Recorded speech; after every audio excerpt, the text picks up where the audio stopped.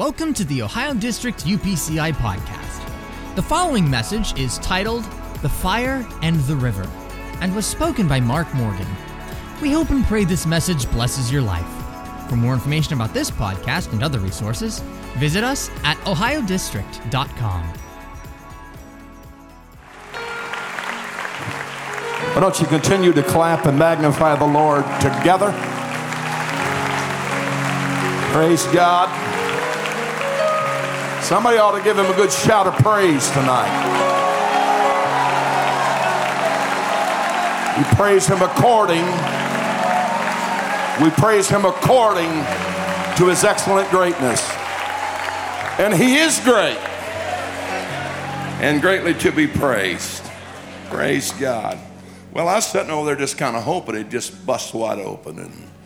And I learned a long time ago it all pays the same anyhow, whether I preach or I don't preach. So, amen. Get me out of my responsibility here tonight. Amen. Man, what a great atmosphere. And I think you've come hungry, desirous, and I pray that God will help me minister effectively tonight. And it is an honor to be here. And I was like, wow, 1990. Driving up to Dayton, preaching after Easter feast. And it's where it all started in Ohio, amen. And then, of course, through the years, developed some great friendships and relationships. And one of those, of course, is with Bishop Starks and his family, and we appreciate him, and always an invitation to come minister, amen. And you're blessed with great leadership, and you need to thank the Lord for that. Amen. Praise God. Amen. Amen, amen, amen. Praise God. And Brother David Smith's here. Of course, always good to be with him and his family, and a lot of history there, amen. So, and you know, when you're asked to preach a meeting like this, you realize that there's a lot of other people that could do it and do a great job. And there's people in this audience that are tremendous preachers, great preachers. And so I'm always kind of humbled by the fact that God asked me, not just the district, but God asked me. And so I want to tell you what he told me. Would that be all right? So I think I'm here. And I feel a preaching spirit in the house tonight. And I was going to ask them if they'd sing It's All in Him. And y'all beat me to it, amen. But you might just be on standby. We may do it again. I think I'm at a Oneness Apostolic Camp meeting here tonight. And it is all in Him. The mighty God is Jesus. The Prince of Peace is He. The everlasting Father. King eternally. Praise God. Well, I don't want to get sidetracked yet. Amen. Revelation chapter 22 and verse number 1. I'll read 4 verses down through verse number 4. Amen. Man, what a great crowd. And this is the first night of camp meeting. I don't know what you're going to do with everybody on Friday night. So just, I don't know, put them outside, stack them up. I don't know. Amen. Praise God. Revelation chapter 22 and verse number 1. He shewed me a pure river of water of life, clear as crystal, proceeding out of the throne of God and of the Lamb. In the midst of the street of it, on either side of the river was there the tree of life, which bare 12 manner of fruits, and yielded her fruit every month, and the leaves of the tree were for the healing of the nations. And there shall be no more curse, but the throne of God and of the Lamb shall be in it, and his servants shall serve him. and they shall see his face. And they shall see his face. He didn't say, and they shall see their face.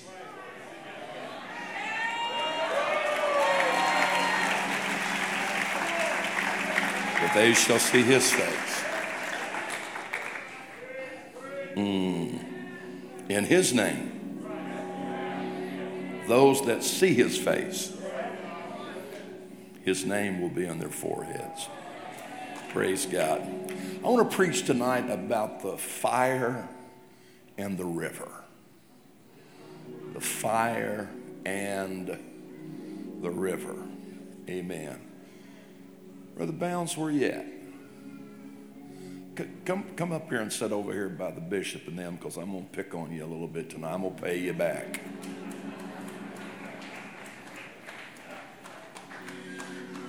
Amen. Amen. I love you, Jesus. I'm thankful for this opportunity to minister before your people. I pray you help us tonight. Let my mind be clear, my spirit be clear. Let me say what you want me to say, nothing more, nothing less.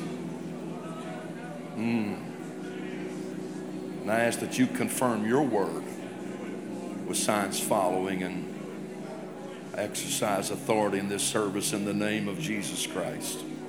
Jesus' name, amen. While you're being seated, turn to somebody next to you and say, are you on fire?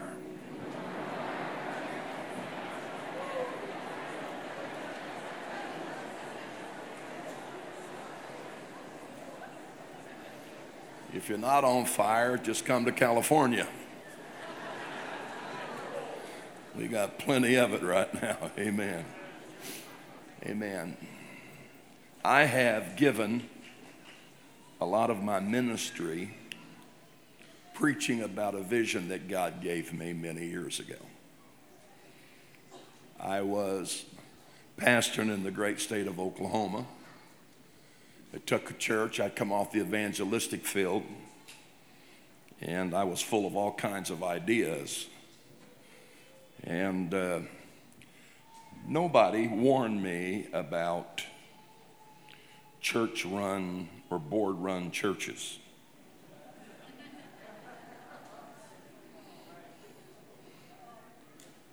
And I know we have to have boards, and there's board members that are great men of God. I'm sure that's what all of Ohio is about. But I inherited two boards, a trustee board and a church board. I had siblings that served on both sides. And one of my first board meetings, they were all about to come to blows, literally. And I figured I wasn't called here to pastor, I was called here to referee. It was quite a deal. And nobody told me about churches that were family owned and operated.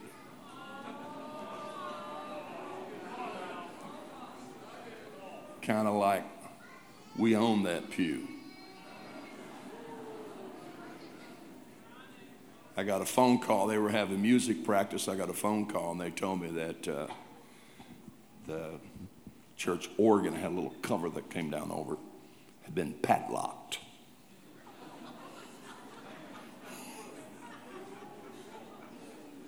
I'm 26 years old, and I had a quick trigger finger. I'm not a good pastor. I'm just telling you right now, I'm not a good pastor. I lack compassion a lot of times, and I have a hard time tolerating people that ought to be acting older. And anyway, I called the lady that padlocked it. I said, "Did you padlock the organ?" "Yes, I did." "And why?" "Because I don't want anybody else playing it. That's my organ." I said, "Did you pay for it?" "Nope. I'm the one that plays it, and it's mine. And I'll give permission And you can't let anybody else play it unless you get permission from me. And needless to say, I did not manifest much the nature of Christ. I informed her that I had a hammer. True story. And that I was headed down to the church. And I was going to bust that padlock right off that organ. She informed me that I couldn't do that, and I informed her that I'm going to. And she said, I'm telling you, you can't do it. I'm the one that plays it. I said, nope, that's your second mistake. You used to play it.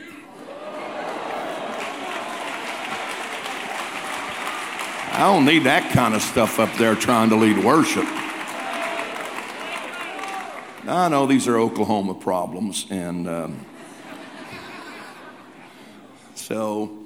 man, I just full of ideas about revival and how revival ought to take place. And so we just kept hitting the wall.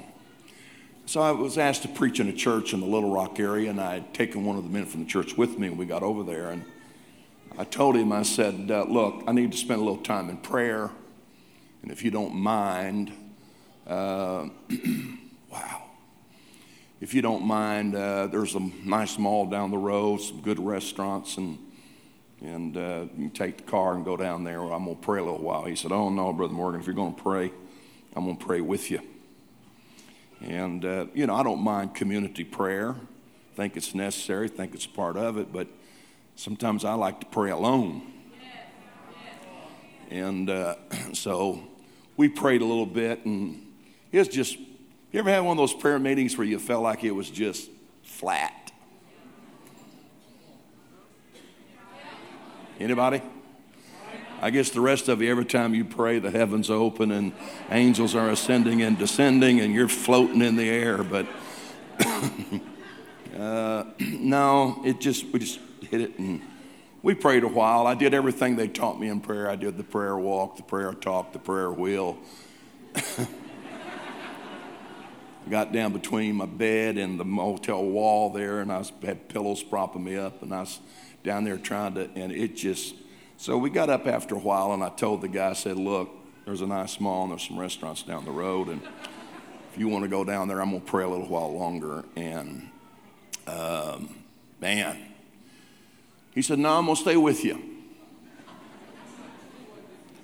And I had just barely turned a little walkway in the motel room. There was a chair he was standing in front of, and just as I turned, I'm going to weird out on you here a second, all right? So just as I turned, I heard this wind blow, And the next thing I knew, I was not in that motel room. It's like I was in some elevated place and out, and all of a sudden in my peripheral view, I turned to look, and there's this twirling, massive ball of fire. I watched it as it broke into the Earth's hemisphere, and as it did, it splintered. And just like these balls of fire shooting across the globe. I watched the main one, and I watched it come over the state of Oklahoma, over the little community I was pastoring in called Okmulgee. And then I seen it above our church building. And then the next thing I know, I could see inside the sanctuary. Now, all of you that believe in latter-day outpouring, you also have to believe in dreams and visions. You can't choose which one of those.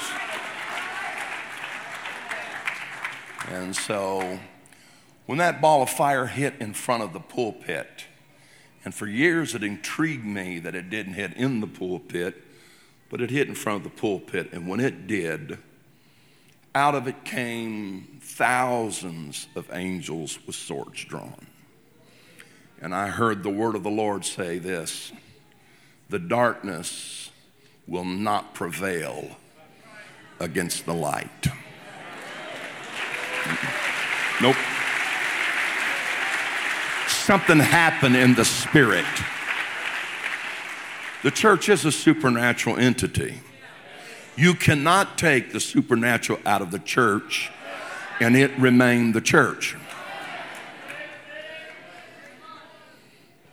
There was another time, same thing, except this time when I was preaching a conference in Colorado, and it's like tonight, man, the worship was fervent, and I heard that wind blow again, and I seen that ball of fire, but this time when it hit, it was not angels that came out of it, but it was young men with Bibles in their hands. They were bent in forward motion. The Lord said, this is how I will set America on fire. I will ignite local churches with this fire, and coming out of it will be fiery evangelists. And everything they touch that is combustible is going to burn. Praise God. You better read your Bible because there's a lot about fire. The second act of God's judgment against the world is going to be with fire. So I don't say this just casually, but I say it this way. You can burn now or you can burn later, but everybody is going to burn. So I choose to let the Holy Ghost and fire into my life now to consume out of me, because our God is a consuming fire.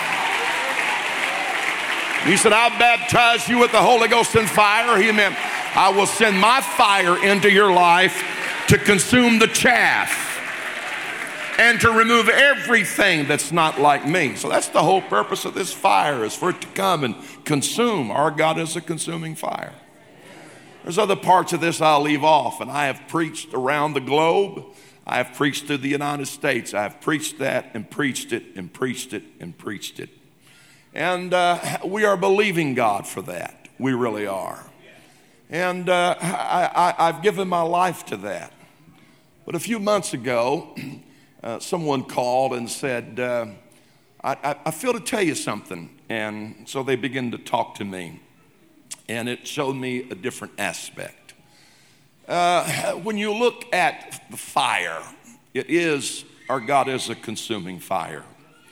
The fire of God does not just fall for just some display, but you will always find the fire of God coming to the altar. But for it to come to the altar, there's got to be a sacrifice on the altar. Praise God. So, I don't know, 2 or 3 years ago, I was privileged to preach for Brother Bounds, and we had tons of interpretation that night. And the interpretation was, my fire is reserved in the heavens. My fire is above the city. The only thing my fire seeks is an altar. If you will build me the altar, my fire will fall. Praise God. Stay with me now. Now, I understand when we start talking about the altar among us apostolics, we associate the altar with prayer. A few years ago, I seen, in a dream, I seen some young men standing in front of the platform, and they were dancing and rejoicing. And I said, what are you excited about? And their reply was, we have removed the altar out of this church. And I knew, well, that's nothing to rejoice about. And I want to tell you that you can pray but not have an altar. The altar is not about prayer. The altar is about death. It's where something dies. So if you don't have an altar in your life and you're praying, I can assure you that you are praying amiss. Because you're not praying God's will, You're praying your own will. But you show me that somebody that's got an altar and they are living that crucified life. I'll show you somebody when they start to pray that prayer will be in alignment with the will of God. And it is the effectual, fervent prayer of a righteous man. He's in right standing with God. That availeth much. Oh, praise God. Amen. Amen, amen, amen. Now, I want to tell you, the Apostle Paul was very clear about this. I beseech you, therefore, brethren, by the mercies of God, that you present your bodies a living sacrifice, holy and acceptable unto God, which is your reasonable service. Don't anybody ever lie to you and tell you that holiness is not reasonable. It's your reasonable service. What he's saying there is your worship. This is true worship. True worship is not you lifting your hands and speaking and jumping or whatever. But true worship to God is when you are living that kind of a life where you are a living sacrifice. Living is continual and perpetual. I asked Dr. Hughes one time, I said, what about that verse? What about living sacrifice? He said, well, that's pretty simple, really. He said, in the Old Testament, they put a sacrifice on the altar. You killed it. It didn't crawl off. He said, but you and I both know you can get on the altar today, but tomorrow you can crawl right off the altar. And he said, so it's about perpetually living that kind of a life. This is what God is asking us for. I travel all across the United States and I constantly have people come up and this is what they say. Do you have a word for me? What's the will of God for my life? And I realize that some of these people are sincere, and if God tells me something, I don't mind telling people. But I've learned to realize that apostolics are kind of spiritually lazy. And you don't want to pray, you want me to pray for you.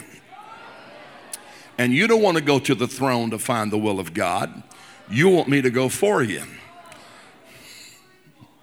Boy, I lost a bunch of you right there, amen. I had a young man one time came up to me the first night of a meeting and he said, Lord spoke to me that this, and this, and then while you were here, you would fill in the blanks basically. And I said, okay. So that was first night. Second night, he come up after service, said, do you have that word for me? I said, I don't. Come up the third night, last night, he said, you got that word for me? I said, I don't. I could tell he's a little irritated. Like, what's wrong with you, Brother Morgan? Are you carnal? And so he expressed his irritation, and I said, something, son, there's something I don't understand about this. He said, what's that? I said, God told you all that other stuff. Why didn't you let him fill in the blanks? I'm going to help somebody. You better be really careful when somebody else is telling you what they think the will of God is for your life. I've learned that through experience too. The best way for you to find the will of God is to do exactly what Paul said. Just become a living sacrifice. You will never know what the will of God is until you get to the altar, because it's at the altar that your will has got to die. What you want has got to die. I feel like preaching here a second. This is the struggle that we're having. I've said through the years, Jesus Christ did not die on the cross. Jesus Christ died in the garden. He died when he made this statement, not my will, but thy will be done. You're not dead until you can pray that kind of a prayer. You're living life the way you think you ought to live it. You've learned the mechanics of church. You've learned how to do this. But I'm telling you, if there was ever a time that the apostolics needed to get to the altar and for us to die out on how we think God ought to be running his business, it's right now. Revival and harvest is not going to come the way you think it's going to come. This harvest is going to be led by the Holy Ghost. And those that will go to the altar And be not conformed to this world, but rather be ye transformed by the renewing of your minds. The only way your mind will ever be renewed is when you get to the altar and you put your mind and you put your ways and you put your will on the altar and you say, there it is, God. Now I'm asking you to consume it. And when it's consumed, I'm expecting for something to be better on that altar and for me to know what is the will of God, that I can prove what is the will of God. Well, praise God. Oh, yeah. Oh, yeah. You know, you better be careful. You better be careful because you can get to telling God what you think and you can get yourself in a lot of trouble. Boy, it's quiet right now. Did you know that all of us in this building have the propensity to be Satan? I didn't call you a devil. Satan just means adversary. Simon is, I could meddle right now, Bishop. Simon is, thou art the Christ, the Son of the living God. Jesus said, blessed art thou, Simon Bar-Jonah. Flesh and blood hath not revealed this to you, but my Father which is in heaven. If you read 5 verses down, going into the 6th verse, guess what Jesus says to him? Get thee behind me, Satan. Just think, all it takes to fall from blessed to Satan is 5 verses. And you know why Jesus called him Satan, adversary? Because Jesus expressed the will of God. I'm going to Jerusalem and I'm going to die. And Simon Peter said, oh, no, that ain't going to happen. Bless God. I got a sword. We're going to protect you. We're going to defend you. You're going to the throne of your father David. You're going to resurrect an army. You're going to drive Rome back into the sea. And you're going to restore Israel back to its preeminence. That's not what I said. I said, I'm going to Jerusalem and I'm going to die. And the moment that had of his own understanding and what he perceived to be the will of God, and he speaks against the will of God, he has now become Satan.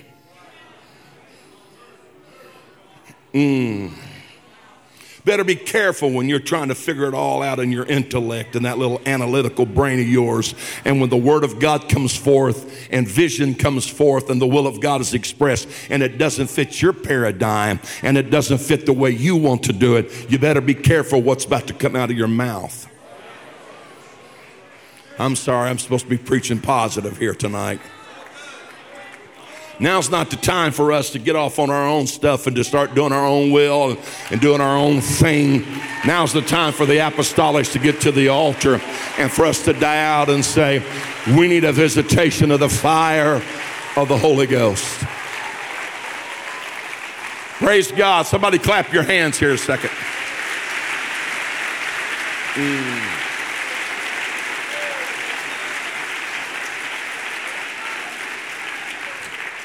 Everybody said amen.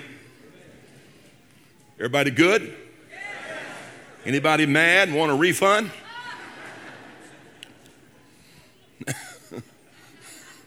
Now, I've preached a lot about that fire.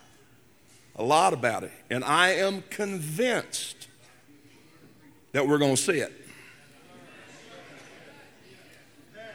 I'm going to say it again. I am convinced that we're going to see it. Everybody here ought to be thinking right now, I want my city and my community set on fire with the Holy Ghost.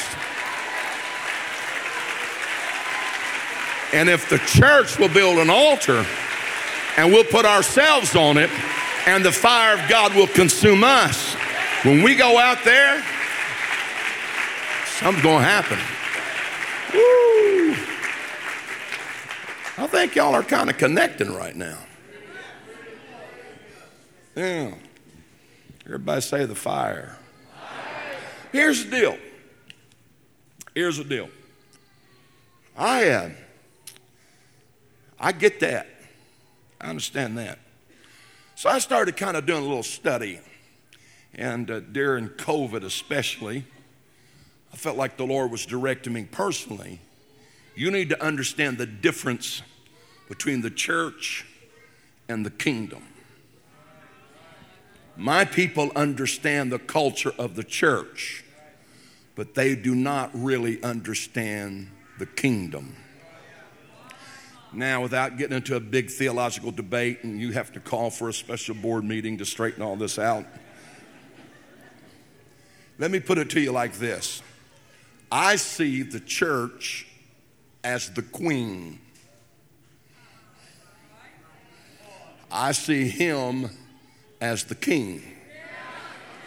That's the way I see it. The church is feminine. The feminine's responsibility is to nurture.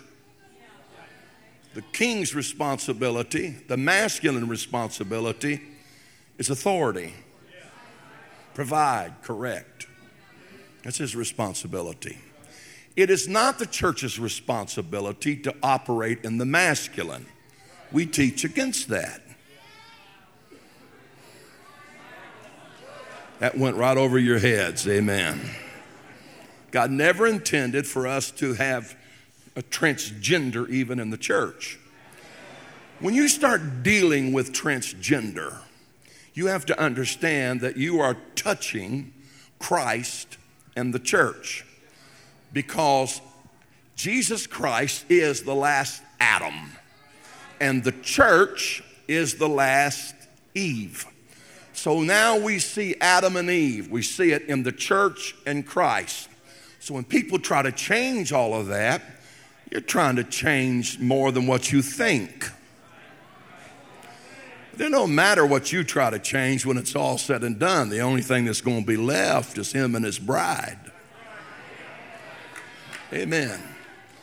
I know some of you get nervous. Man, get off that. If you think that's bad, you ought to pastor in San Francisco.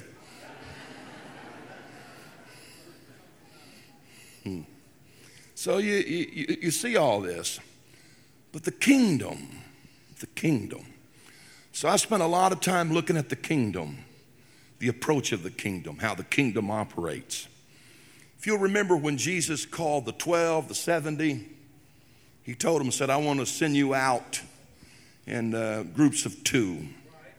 I want you to preach, repent, for the kingdom is nigh. And so, why did you send them out like that? Well, you go, this is what you do. You cast out devils, heal the sick, raise the dead, you heal the sick. This is what he was telling them.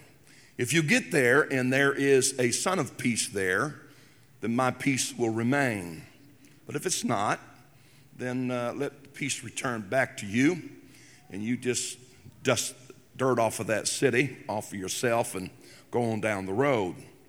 It will be more tolerable for Sodom and Gomorrah in the end time than that city. So I got to looking at all that, trying to figure that out. What in the world does that mean? And then I realized that any time an advancing king or kingdom was about to go to another city, they would send messengers or harbingers into the city, and they would ask that city, do you want us to come in peace, or do you want us to come in war and judgment? If they want peace, then the peace of the approaching kingdom would remain there. So Jesus was giving us an example that my kingdom should be advancing. I'm sending you out into the world. The church is where we gather together to be nurtured. But I'm sending you into the world as kingdom messengers. And if they want it, then my peace will remain. They'll make me their king. They will confess me as Lord. But if they don't, then it's pretty clear what's about to happen. So I got to looking at all that. And then I realized that in every kingdom, there's a king and there's a throne. And the throne is the seat of his government. It's where he rules from. That's why the wise men said, where the word of a king is, there's power. And who can question it? In other words, once a king decrees something, you don't have the right. See, it's not a republic or a democracy where you got a right to your opinion. And everybody can say whatever it is they want to say. That might work here in the good old United States of America, but it doesn't work where there's kings. Kings don't come and ask you, what do you think? They don't put it out there and say, you judge it and do you want this and all. They just say it. And the wise men said, who can question it? Whether you agree or you disagree, it's the word of a king. And it's always right. And so this is the throne now become extremely important to me. Now, I got to looking at the throne and how do we approach the throne. And then I got to looking at Genesis and the garden and all this stuff and all. Now, without getting into a debate here tonight or trying to prove something, I don't have time. I am convinced that Eden was a perfect type of God's throne. It's where he ruled and reigned, as far as we know, in the earth. I also believe that this is where Satan, Lucifer as we would know him there, I believe it was Lucifer's responsibility as the angel that was to cover, to protect. I believe it was his responsibility to protect and to guard the throne of God, the reign of God in that place called Eden. Now, this is my own personal understanding of it. I also know that when he refused to guard the throne of God or the will of God, then he is no longer Lucifer, but now he has become Satan or the devil, and it's a process. So I think it's important for us to recognize that the throne of God is extremely important because this is where he rules and this is where he reigns. This is where his will is expressed. And so if you ever get to the throne and you ever establish that throne of God in your life, you better guard it with everything that is within you. Are you listening to me here tonight? You need to guard it with everything that's within you. If God has spoken to you and given you his will, you need to guard it and to protect it. Don't let anybody question it. Don't listen to any voice that tries to plant confusion or chaos to speak against it. I don't care who it is. Once God has spoken to you and once God has decreed it and you got it from the throne, you better learn how to protect it and not let anything take. If you're honest enough here tonight, you'll admit it. Once God speaks to you about something, decrees his will to you, from that point on, as far as I'm concerned, all hell breaks loose trying to get you off to this way and that way and question everything and get you to back up and get you to move over here and get you to leave and go over here and do that. I can't operate that way. I told somebody here a while back, I said, I can't keep up with you. You're like a bouncing ball to me. One minute God says this and then tomorrow he changes his mind and it's this. I said, I don't see God doing that. God's not schizophrenic. I said, I operate when God speaks something to me. I'm determined to stay to it until it becomes a reality. I'm not going to let anything question that or get into my mind or let somebody else tell me, well, there's a perfect will of God, and then there's a good will of God, and there's an acceptable will of God. You may be right, but I just can't go down that path. I think the will of God is good, acceptable, and perfect. And once I find the will of God, I think he expects me to guard it and to walk in it and to prove it and to execute it. That's why the church has got to get to the throne. That's why we need a fresh word from God. That's why God needs to speak in 2022 louder and clearer than he's ever spoke. Praise God. Praise God. Now, I know better. I'm going to come down here just for 1 minute. And then when you start shooting at me, I'm going to come back up here. You have to decide. Oh, man, I can see you now. Them lights kind of blind you up there, amen. Feel like Saul on the road of Damascus. Ooh, who art thou, Lord? I'm going to come out here where it's dark. Don't get me started on that one either. Nope, Mark, don't do it.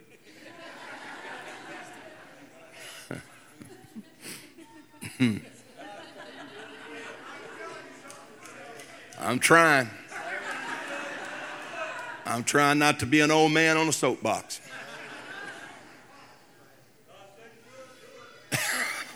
You're trying to get me in trouble is what you're trying to do, buddy. You know, Bishop Starks, if we sing the way God wants us to see, even in this service, God's attention and focus would not be up there. It would be out here. So I don't know why we light that up.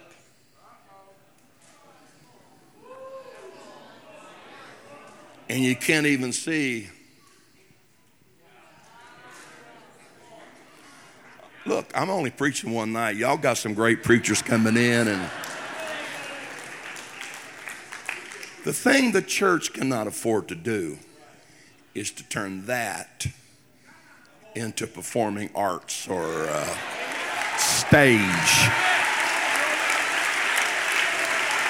That's not what it's about. And I don't think you got a problem here, camp. That's not what I'm saying. But I think the attention of God is on his people. And I think fivefold ministry is a gift to his body and not the other way around. Ooh, boy, y'all responded pretty good on that one. All right, sit down. I learned a long time ago. With Keller, there's two thrones. There's a throne of righteousness, and there's a throne of iniquity. You know, if y'all let me get to where I'm going to go, we're going to have miracles tonight. And so, what determines what throne rules in the church is the will of the people. When Moses comes down, he reads to the people 2 or 3 times, and every time they said, we will hearken and obey. The last time they said it, guess what happens? Moses and the elders, 70 elders, were caught up. They were allowed to see into the heavens. Read it, it's in there. And they could see God's throne. But they weren't released to the throne until the people said, we will obey. Iniquity, of course, is lawlessness, not just lawlessness. It's you removing the law and inserting your own. And so every time the man of God preaches in the pulpit, preaches the word of God, and you say, amen, we're going to do it. We're going to obey it. What you're doing is you are establishing a throne of righteousness in that congregation. But when you got a church full of people that once you preach the will of God, and then they say, I'm not going to do it. There's only one verse in the Bible about it. I've heard that one. What they don't understand is they are removing God's law and they are inserting their own. Therefore, they are establishing within that congregation a throne of iniquity. Ooh. I'm not interested in the throne of iniquity. Now, the preacher can't decide that for you. He can tell you what the will of God is. He can preach to you the word of God, but it's up to you to decide. So tonight, we decide what throne is going to be in this service tonight. Do we want him to be enthroned? Do we want there to be a throne of righteousness? Because righteousness means you're now in right standing. And watch what I'm about to tell you. I got to looking at the throne, and then it dawned on me that the throne here, but always in the scripture, the altar is in very close proximity to the throne. So it dawned on me that the only way I could get to the throne, I had to go by the altar. Because at the altar, I'm getting rid of my will, and I'm going over here to the throne to get his will. Does that make sense? Praise God. Yeah. Yeah. So that's why it's extremely important. So churches that don't have an altar, people that don't have altar, the best thing I can say is they become self-willed. Self-willed. And so this is It's something we need to get a hold of. See, Brother Bounds, the fire falls at the altar. But now I'm interested in the throne. I get the altar, but the throne. So I got to looking in the scripture, and our text tells you that proceeding out of the throne is this river of life. Ooh. Well, that got me. This river. You preached about this a week or two ago at our Western District camp meeting. This river. So I got to looking at it, and I realized the first place you find that river is Eden. There's a river. It's where God ruled. This is where God reigned in this world. A river. It flowed out of Eden. Once it got out of Eden, it broke into what? 4 of the rivers or whatever it is. And so here you go. Then I noticed that that's the first place it's mentioned. The second place that it's mentioned is in the book of Ezekiel. But the river is now coming out of the temple. So I've got Eden, where a river proceeds out of. I've got the temple, where a river proceeds out of. And I've got the throne, where a river proceeds out of. So I started saying it could be they're synonymous. It could be we're talking about the same thing. And wherever that river flows from, that's where I want to find myself. I want to get to the altar, do what I got to do there in order to get to the throne, because there's something proceeding out of the throne. That's why the church has got to build this altar. We've got to put ourselves on it. We've got to get rid of all this stuff. And then we've got to get to the throne of God, where the will of God can be established, but there's something that proceeds from the throne. Stay with me now. Proceeds from the throne. I got to hurry. Now, this river, Ezekiel talked about it. And man, it's interesting. Y'all know the story? Ankle deep. Was it knee deep? Just thigh up, finally over his head. But where's it proceeding from? It's coming from under the door of the temple.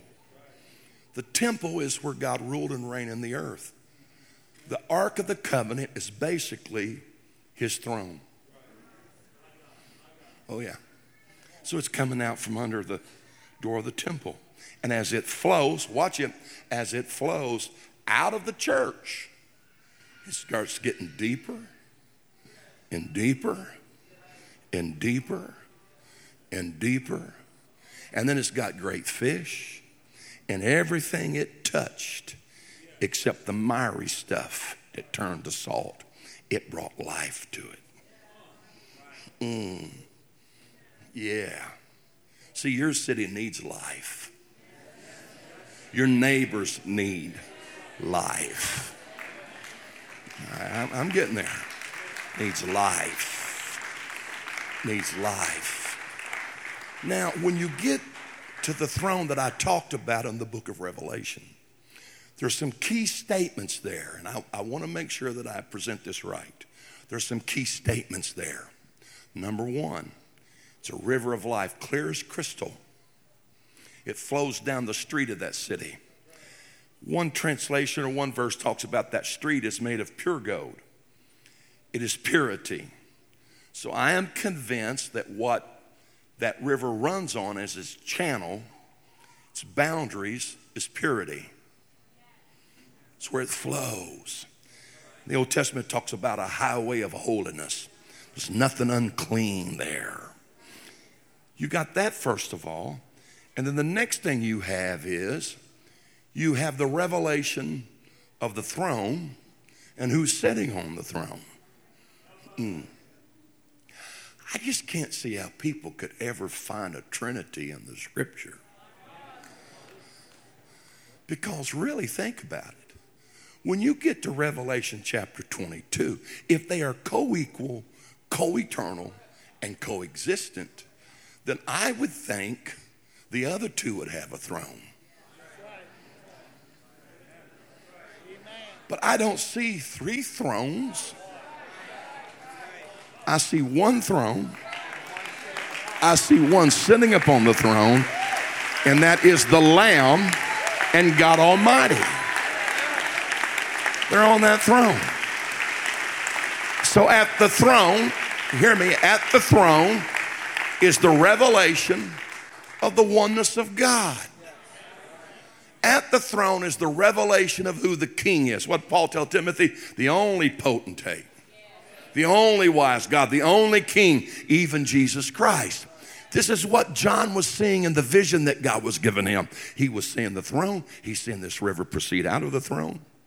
And on the side of the river, wherever it flowed, there's this tree, and its leaves were the healing of the nations. Oh. Man, Brother Starks, I thought you was going to preach my sermon.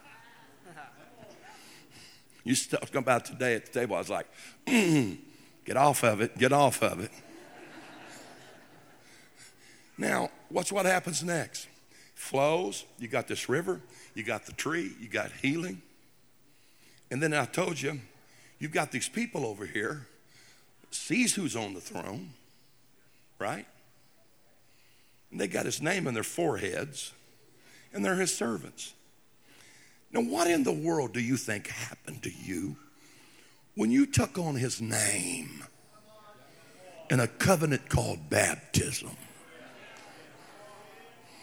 You bear his name. Ooh. So you know what I see in that? I see this throne. I see this river. I see this healing. And guess what I see? I see the climate of it. It's the apostolics, people who know who he is and bear his name. So I'm just going to tell you what I think. I think if anybody ought to have that river flowing, it ought to be the apostolics who has revelation of who he is, and we bear his name.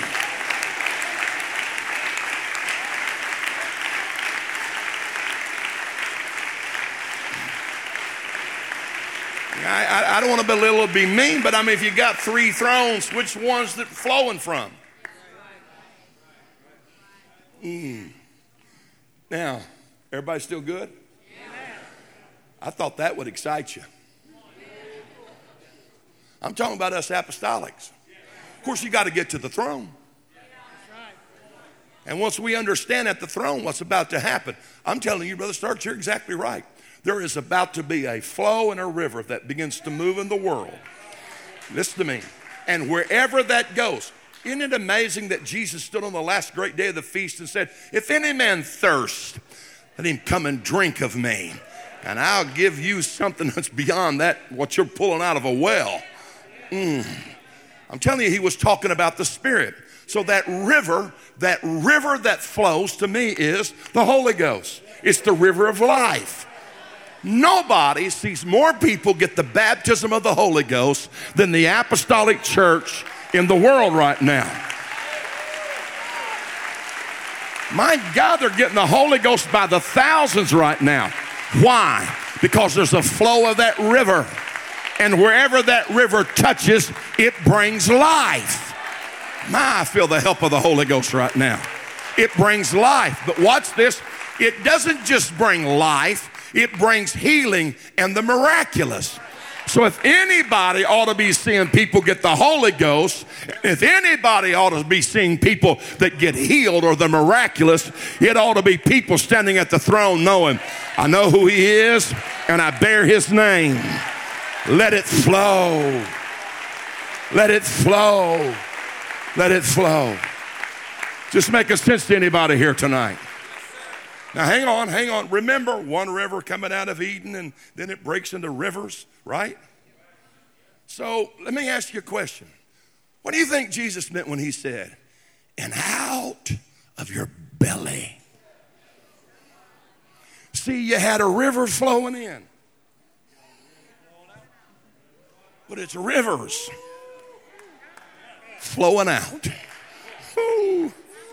Oh, I feel the Holy Ghost right now. See, out of your belly shall flow a river. Now, it can't flow out of you unless he's enthroned.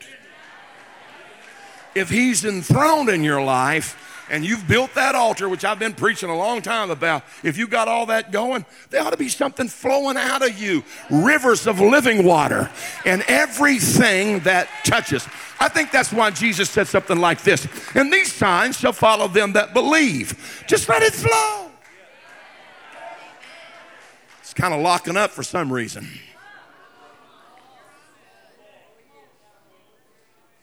These signs shall follow them that believe, right?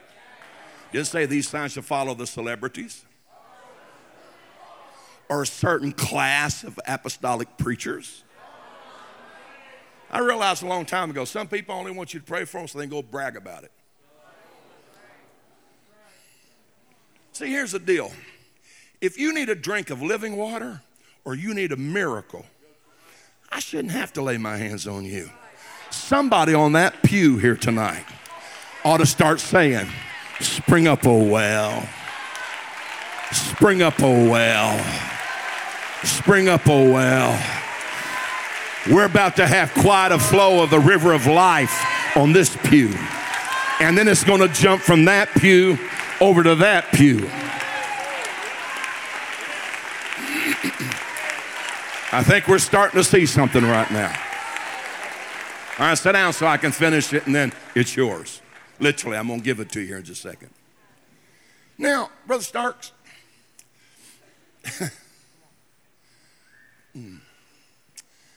how good and pleasant it is for brethren to dwell together in unity. You know, I think you can be in unity but not be together. You can all be united for the cause of revival or harvest or whatever, but that don't mean we're together doing it. Unity is just you agreeing with the will of God, basically. Oh, that went over real well. You know, how good and pleasant it is for brethren to dwell together in unity.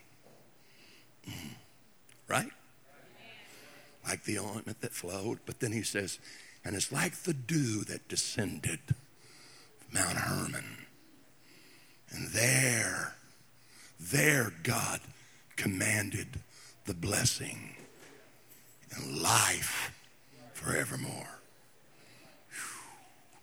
See, it settled on Mount Hermon as snow, rain, or dew, normally snow.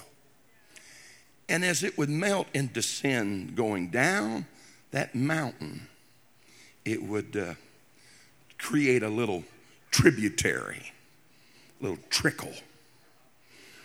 And then it would flow down. And then it would connect with another one. Now, you know, you could throw a little rock or a stick or something in front of one of those little trickles and stop it, dam it up. But if you let another stream, what's the word I'm looking for? If you let another one flow into it, guess what? You start creating a little more momentum and a little more force. I'll tell you exactly what the psalmist meant. And then it connects with another one. And then it connects with another one. And then it just starts removing all the barriers. And it starts removing all the hindrances. Because that thing is descending. And it's getting stronger all the way down. Until when you get to the base of Mount Hermon, you now have the mouth of the Jordan River. And the Jordan River is what brings life to that whole land, is the Jordan River. And the psalmist said, it don't start as a river. It starts up there on the top, just a little trickle. But as it connects and as it unifies, it gets stronger and stronger and stronger until there's such a flow, you can't stop it. Ooh. Yeah. That is the power of unity. Now, I felt a little nudge in my spirit here a while back tonight, and I'm going to say this, and just take it.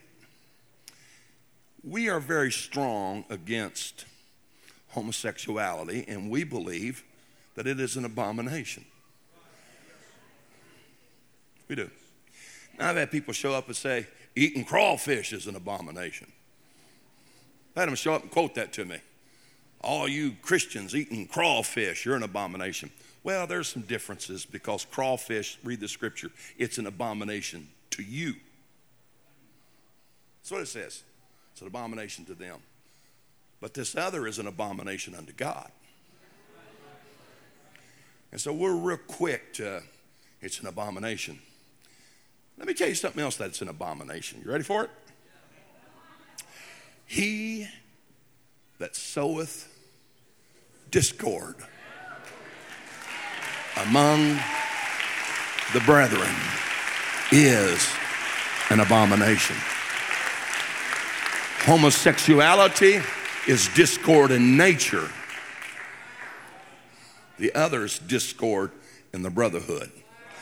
And you're not going to like this one. It's going to sting, but it all has the same root system.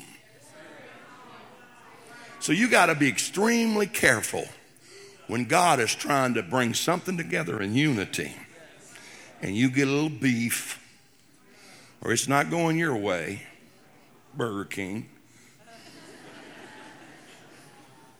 and you're upset because nobody listened to you. And no, Bishop Stark and I haven't talked. I've been at this long enough and been in leadership even long enough to know just about the time you think you got unity, some self-willed person that doesn't have the throne or an altar in their life starts getting crossways with something. Anybody know what I'm talking about? I don't like the church. I don't like the preacher. I don't like this. And I think they're misspending money. And I think the preacher's blowing it all. And what are we doing with all those offerings we take at camp? Paying me? And I'm high dollar. Expect me to come in here and it be cheap. That ain't going to happen. Now, I'm going to say that, and the Lord say, you need to give your offering back to him. You get stuff in your brain, and the next thing you know, you can open your mouth and say something, and sow discord. Just because, I don't say it that way. As an evangelist, I'd always use this illustration. Let me go over here. Where's Sister Stark? Where's Sister Stark at? Okay, so here's how it works. You got saints in Columbus, Calvary? Calvary. And you got saints there, and they start talking. This is what they say. Boy, we take a lot of offerings around here. Mm-hmm. Now, they're at the local McDonald's. And it always starts like this. I'm just troubled.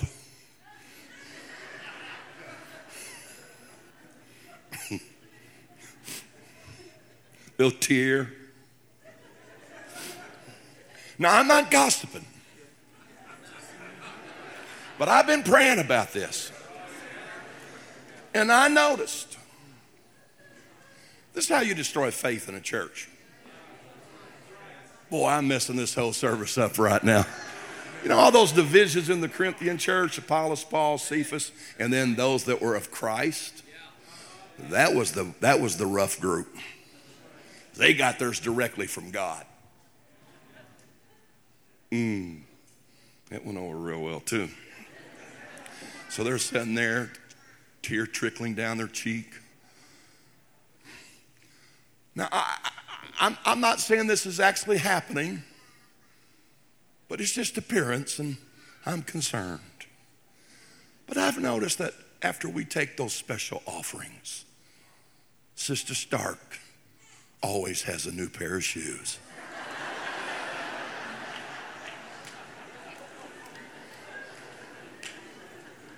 Hey, if you hadn't been approached by people like that, just hang on, they're coming.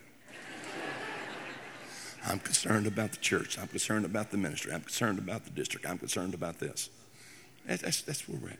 Now, the next time you come to church and you're trying to worship God, that thought is lodged. Amen. And you're like, that's right. Yes. Come on, let's do it. Look, oh my God, I think those are new.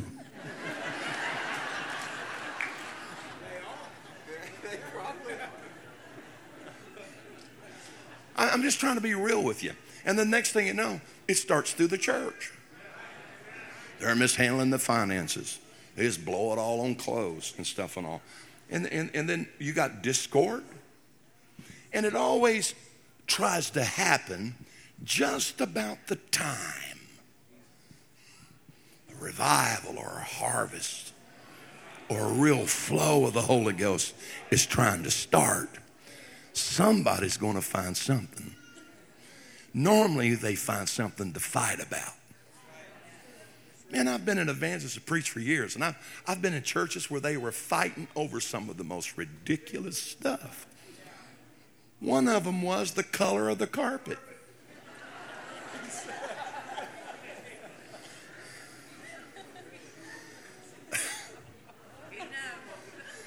Seriously, the color of the carpet.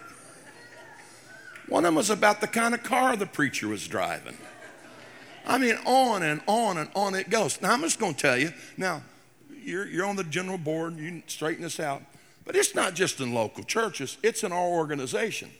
Just about the time we're getting ready to have a harvest, somebody is going to find something to fight about. And brother, we'll destroy the whole harvest. Woo! I feel a strong word right now. The Old Testament said, if two men are striving, and by chance one of them hit a woman that's pregnant, and they cause that baby to be born blind or crippled or dead, it is not the mother that determines the punishment. It is the father of the child that determines the punishment. And it's eye for eye, limb for limb, and life for life. You better be careful when your church or district or organization is pregnant with promise, and then you and another brother decide you want to find something to fight about, and you hit this thing and cause it to be aborted. Let me tell you, it ain't going to be an organization or a local church that's going to determine your punishment. It's going to be the Father and the one that the seed of the promise that came from. Put up your sword. I said, put up your sword. You got to decide in life, you want to hold a sword in your hand or a sickle. But you can't hold both. Woo. All right, sit down, I'm done.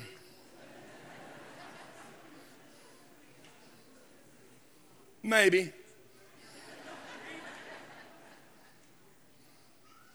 Miracle's going to happen here tonight. Because here as I know a miracle's going to happen. I just believe that you guys are going to believe what I'm preaching. Yeah. And this is what I see. I